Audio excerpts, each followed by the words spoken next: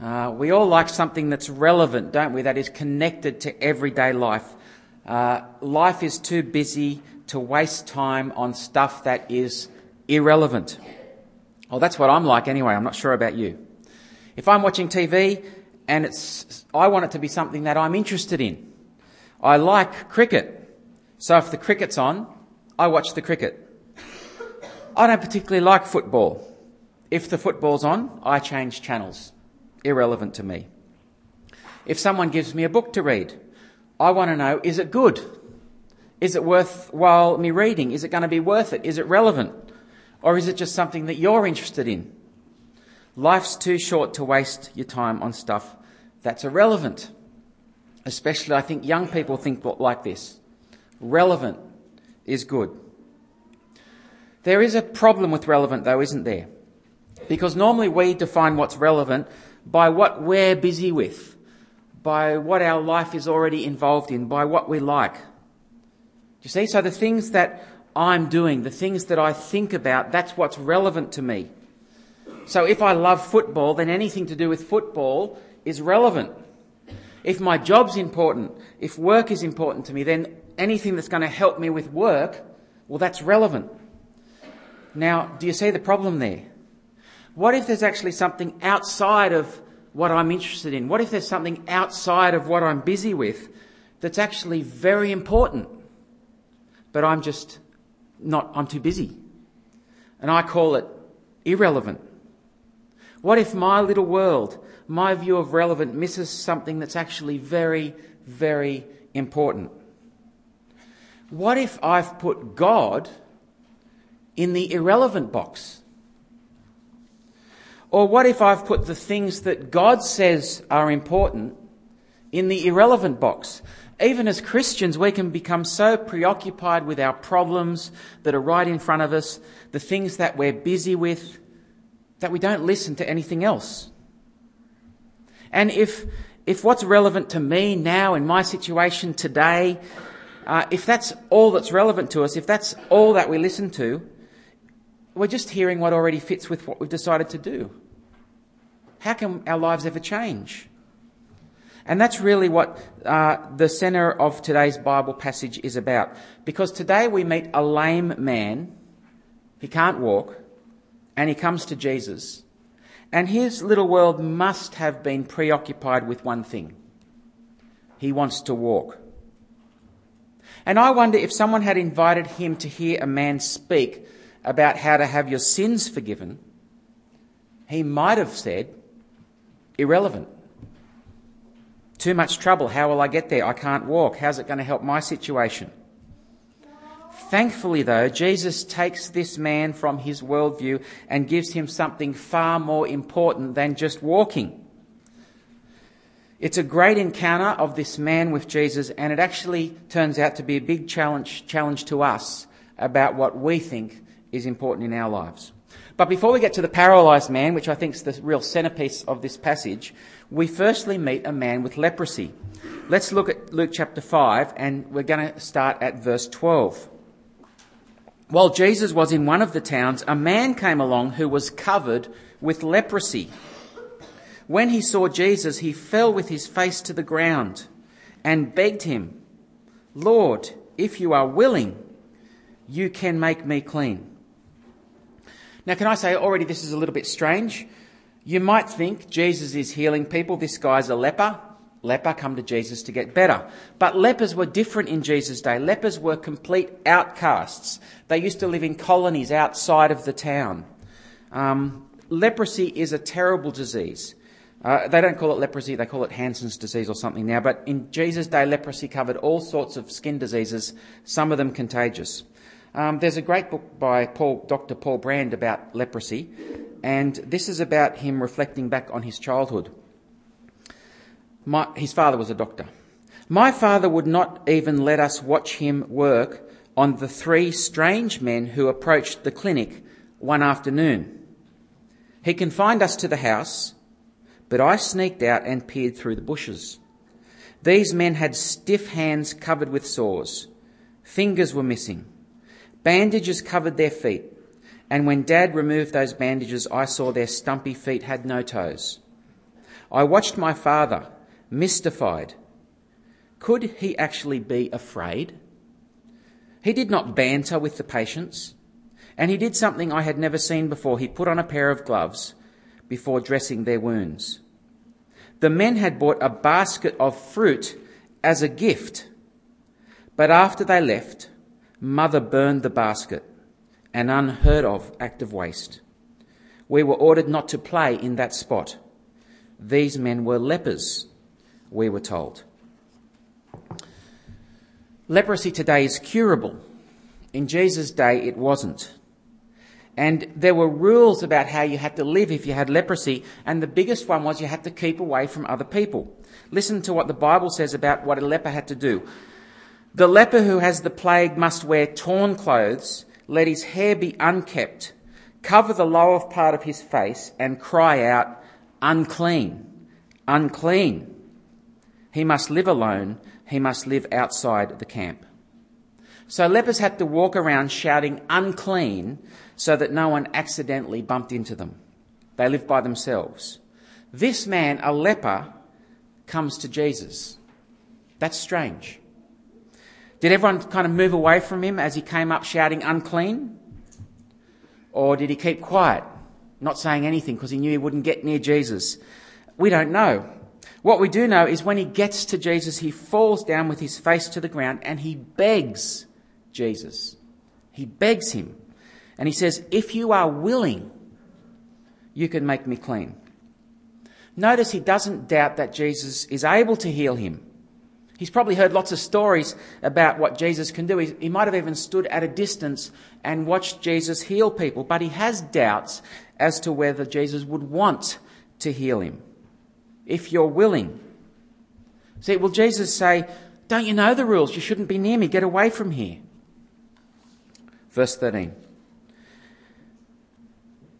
Jesus reached out his hand and touched the man. "I am willing," he said. "Be clean." And immediately the leprosy left him. Not only is Jesus willing to help this man, he reaches out, no gloves, and he touches the leper. I wonder how long since this leper has been touched by anyone. Jesus doesn't have to touch someone to heal them. He sort of heals people by remote control. He just says the words and people are healed. But he chooses to touch this untouchable man. And in Jesus' day, if you touched a leper, you became unclean. You had to stay away from everyone. But here it seems to be somehow the other way around. Jesus touches the leper and the leper becomes clean. Verse 14, Jesus ordered him, "Don't tell anyone, but go, show yourself to the priest, offer the sacrifice that Moses commanded for your cleansing as a testimony to them." This man is now clean. In other words, he's been cured of just more than his disease. It's about him becoming clean again. Leprosy gone is just the start. He can now go to the temple and be right with God. So this is just the start of the hint that when Jesus looks at us, he does not just see our external problems. He looks into our hearts. He looks at our relationship with God. Now that couldn't be clearer than with the next man. Verse 17, the paralysed man. One day, as Jesus was teaching, Pharisees and teachers of the law, who had come from every village of Galilee and from Judea and Jerusalem, were sitting there. And the power of the Lord was present for Jesus to heal the sick. Things have just got a bit bigger. It's not just the locals who've noticed Jesus now. News has spread all the way to Jerusalem, the big smoke, where the big heavies are. And the religious guys have come all the way out to little old Capernaum to see what all the fuss is about. Jesus is starting to sort of shake up the big guys. Now this is important because when Jesus heals the next man, he does it to make a point to these people from Jerusalem about what he came for. Verse 18. Some men came carrying a paralysed man on a mat and tried to take him into the house to lay him before Jesus. When they could not find a way to do this because of the crowd, they went up on the roof and lowered him on his mat through the tiles into the middle of the crowd, right in front of Jesus. Here's a man who can't walk, but thankfully he's got some real good mates.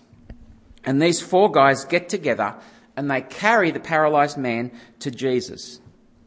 Problem is, Jesus isn't teaching in a big synagogue. He's in someone's house, and they can't get in. Imagine the frustration. Imagine the disappointment. Houses in those days sometimes had steps on the side so you could go and sit on the roof. So climbing up onto the roof, that's not unusual. You might remember David and Bathsheba. David's out there on the roof, or Bathsheba is. So getting onto the roof's not unusual. But digging a hole through the roof and lowering someone through it, that was unusual. But they're desperate. And so they carry their friend up the side of the house. They dig a hole through the tiles on the roof. Luke says tiles. Mark says they dug through the clay. So somehow there's this mess of a hole appearing in the roof. They lower him down through the hole. Can you imagine it? Once when I was preaching in Sydney, I had a sermon interrupted by this drunk guy who came walking down shouting at me. That was a distraction. That's nothing compared to this. How long did it take these guys to dig this hole through the roof and all the stuff falling down on the crowd? The four friends are probably now peering down through the hole, and if everything goes according to plan, they will see their friend take his first steps. That's not what happens. Look at what Jesus says. Verse 20. When Jesus saw their faith, he said, "Friend, your sins are forgiven." That's a bit weird. Your sins are forgiven. Can't Jesus see this bloke can't walk? His friends are staring down the roof. Jesus has done his stuff, and the paralysed man is still lying on the floor on his mat, paralysed. I wonder if they're up there thinking, of all the days to bring someone to Jesus, we pick the day that he has to pull a stunt like this. I mean, what do? Do you ask Jesus to have another go? Why did Jesus say, your sins are forgiven?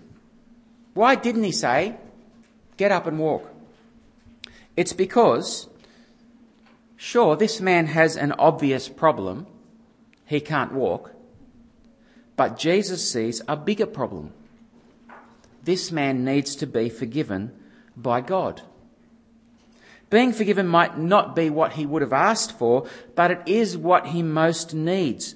So being forgiven, it's not just about comfort in this life, it's about knowing God and then entry into the next life, the new creation, where everything is perfect. Jesus gave this man what was best for him, even if he didn't know it. A few years ago, we had a light flashing on the car dashboard, and our little user manual said that when that light flashes, it means the air conditioner gas is low. Apparently there's gas in the car air conditioner, and if it gets low, it stops working. You need to get it topped up. So I took the car to a mechanic, said the light's flashing. He said, yeah, the gas is low, he'll top it up. It turned out, though, that wasn't the problem at all. The problem wasn't that the gas was low. The problem was the detector that detected the gas was malfunctioning. It was saying there was low gas, but there wasn't low gas. It was just the little sensor. Now, at that point, the mechanic could have just done what I've asked him to do, topped up the gas. That wouldn't have helped. He re-diagnosed the problem. He found out what the real problem was, what I most needed, and he fixed that. That's what Jesus has done with this man. This man comes to Jesus with a problem. He can't walk. That's not a little problem. That is a big problem. But Jesus gives him a different diagnosis. He's got an even bigger problem. He's not friends with God. And Jesus fixes his biggest problem. I wonder what his friends thought. I wonder if they realised the wonder of what had just happened. Luke doesn't tell us what his friends thought at this stage. Luke doesn't tell us what he thought. Luke wants us to notice, though, the response of the big guys from Jerusalem, the teachers of the law, because they've been watching this, and Jesus has just claimed to be able to forgive sins. That is huge, because only God can forgive sins, and they get angry. Verse 21. The Pharisees and the teachers of the law began thinking to themselves, who is this fellow that speaks blasphemy? Who can forgive sins but God alone? See, how can Jesus forgive sin? If I said to Dave, who's your telephone provider? Telstra, Optus, Telstra. You don't have to pay your Telstra bill this month. It's wiped clean. Forget about it. Don't pay the bill. I'll let you off. Great. Excellent. That's dumb. I don't work for Telstra. I can't let him off. So how can Jesus forgive sin? Because sin is against God. God is the only one who can let people off their sins, because sin is refusing to do what God wants. Jesus marches on the scene and he says, your sins are forgiven. He's claiming to be God. And that's why these religious guys get angry at him. Only God can forgive sins. Look at Jesus' answer. Verse 22. Jesus knew what they were thinking. And he asked, why are you thinking these things in your hearts? Which is easier, to say, your sins are forgiven, or to say, get up and walk? Now that's a strange question. It does things with your brain, doesn't it? What's easier, to forgive sins or heal the paralytic? It's a bit of a riddle.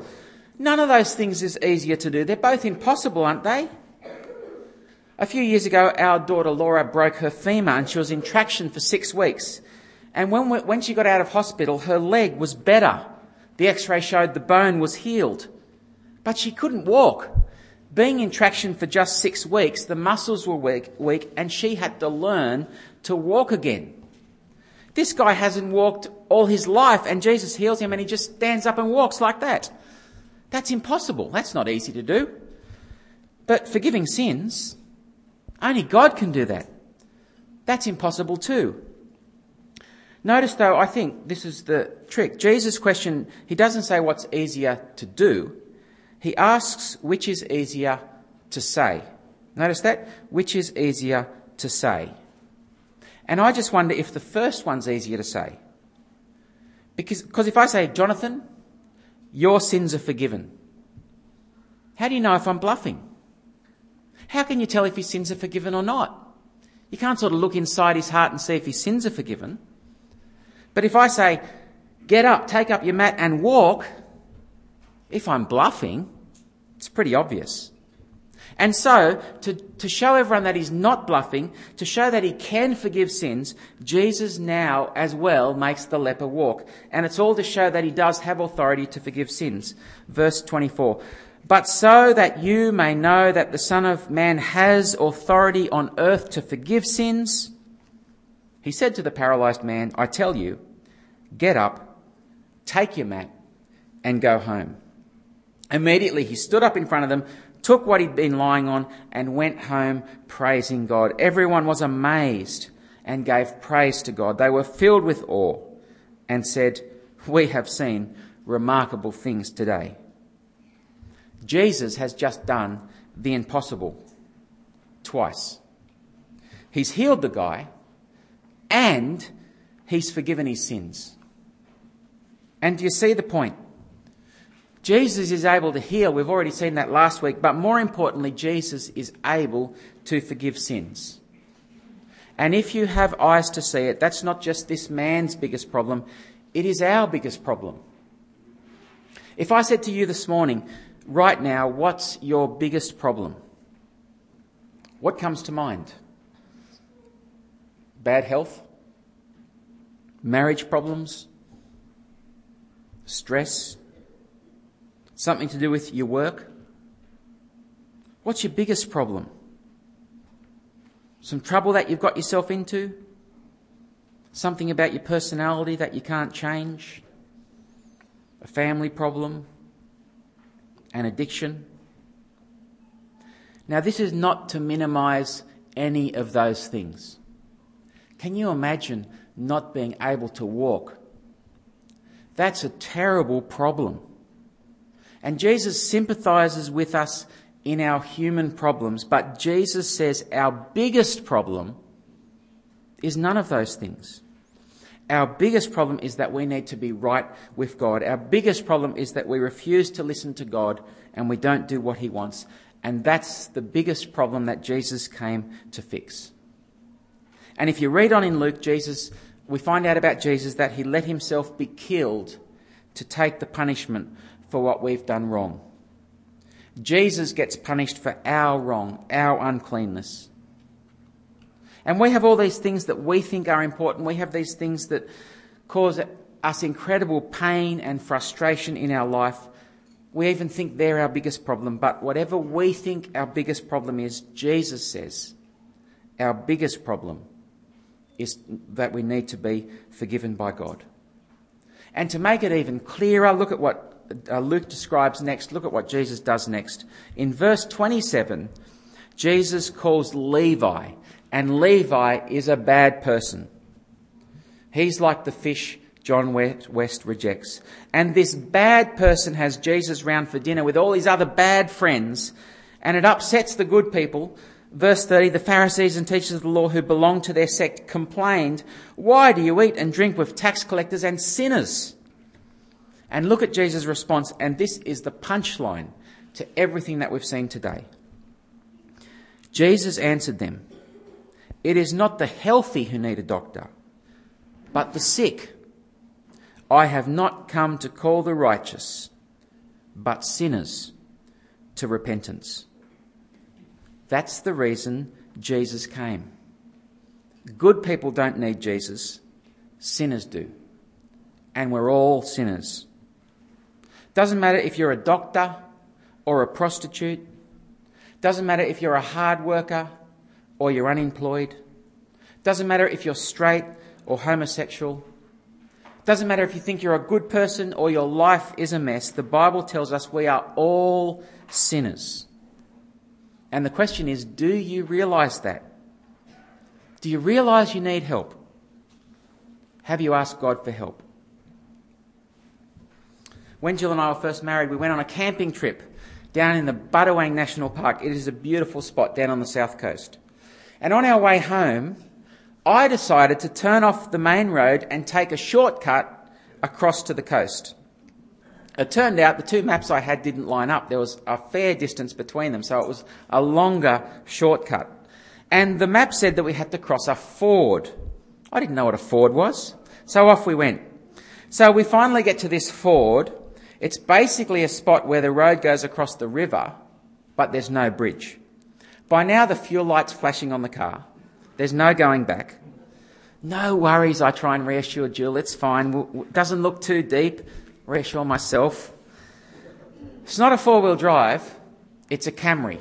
It's a family car. It's got about this much clearance off the ground. Off we go, we get halfway across, the wheels start slipping, we swap drivers, Jill's now in the driver's seat, I push, the car goes down, we get completely stuck. The water is now coming in the doors. There's this kind of oily stuff coming downstream from the car. I don't know, it just seems to me to be bad, not that I know a lot about engines. There's no way we're going anywhere. We are completely stuck. To make matters worse, we had not seen one other car on that track all day. From out of nowhere, some canoeists, I kid you not, come paddling down the river. They'd been complaining all day about how low the river was. Now, I've got a little photo. I'm not making this up. Okay. There's our Camry blocking the way. There's these canoeists. They get out and they say, "Would you like some help?" Yes, we'd like some help. And they push us out. And the car starts, they push us out, and off we go. Now, I reckon if they'd have come 20 minutes earlier, before we'd started to cross that ford, and they'd have said, "Would you like some help?" I would have looked at Jill. I would have said, "No, we're fine, thanks very much." Call me dumb, but I am too embarrassed to admit that I need help. I'm not going to admit to these guys that we're in the wrong spot and our car's not going to make it until I'm forced to. The truth is, though, I was in just as much trouble before I started to cross that river as after. We were in trouble from the moment we turned off the main road. There was never any way we were going to get across there without help. And I think it's the same with us. We all need our sins forgiven. Some people, it seems that life's going okay. Other people, it's a bit more obvious their life looks a mess. But the truth is, we're all in just as much trouble, no matter how good life seems. The moment we leave God behind, we all need help. We need his forgiveness. And Jesus is offering you that help this morning. Don't be too embarrassed to take it. He helped the leper, he forgave the lame man, and he can completely forgive you. The question is, and I want you to think about this morning, and I hope it bugs you all day, and I hope it bugs you when you get up in the morning, will you admit that you need God's help? Will you let Jesus help you? Will you accept his forgiveness? Let's pray. Father God, sometimes we just know we need help, and we are so thankful when someone offers to help us. Other times we're a bit proud and we want to try and do it ourselves. Father, thank you that you offer to help us with our biggest problem. And we pray that none of us would be too proud to accept your help. Thank you that Jesus is willing to forgive us. Thank you that Jesus is able to forgive us. And thank you that that's why Jesus came. He came to rescue sinners. Father, we pray that we would trust in him and find forgiveness. Amen.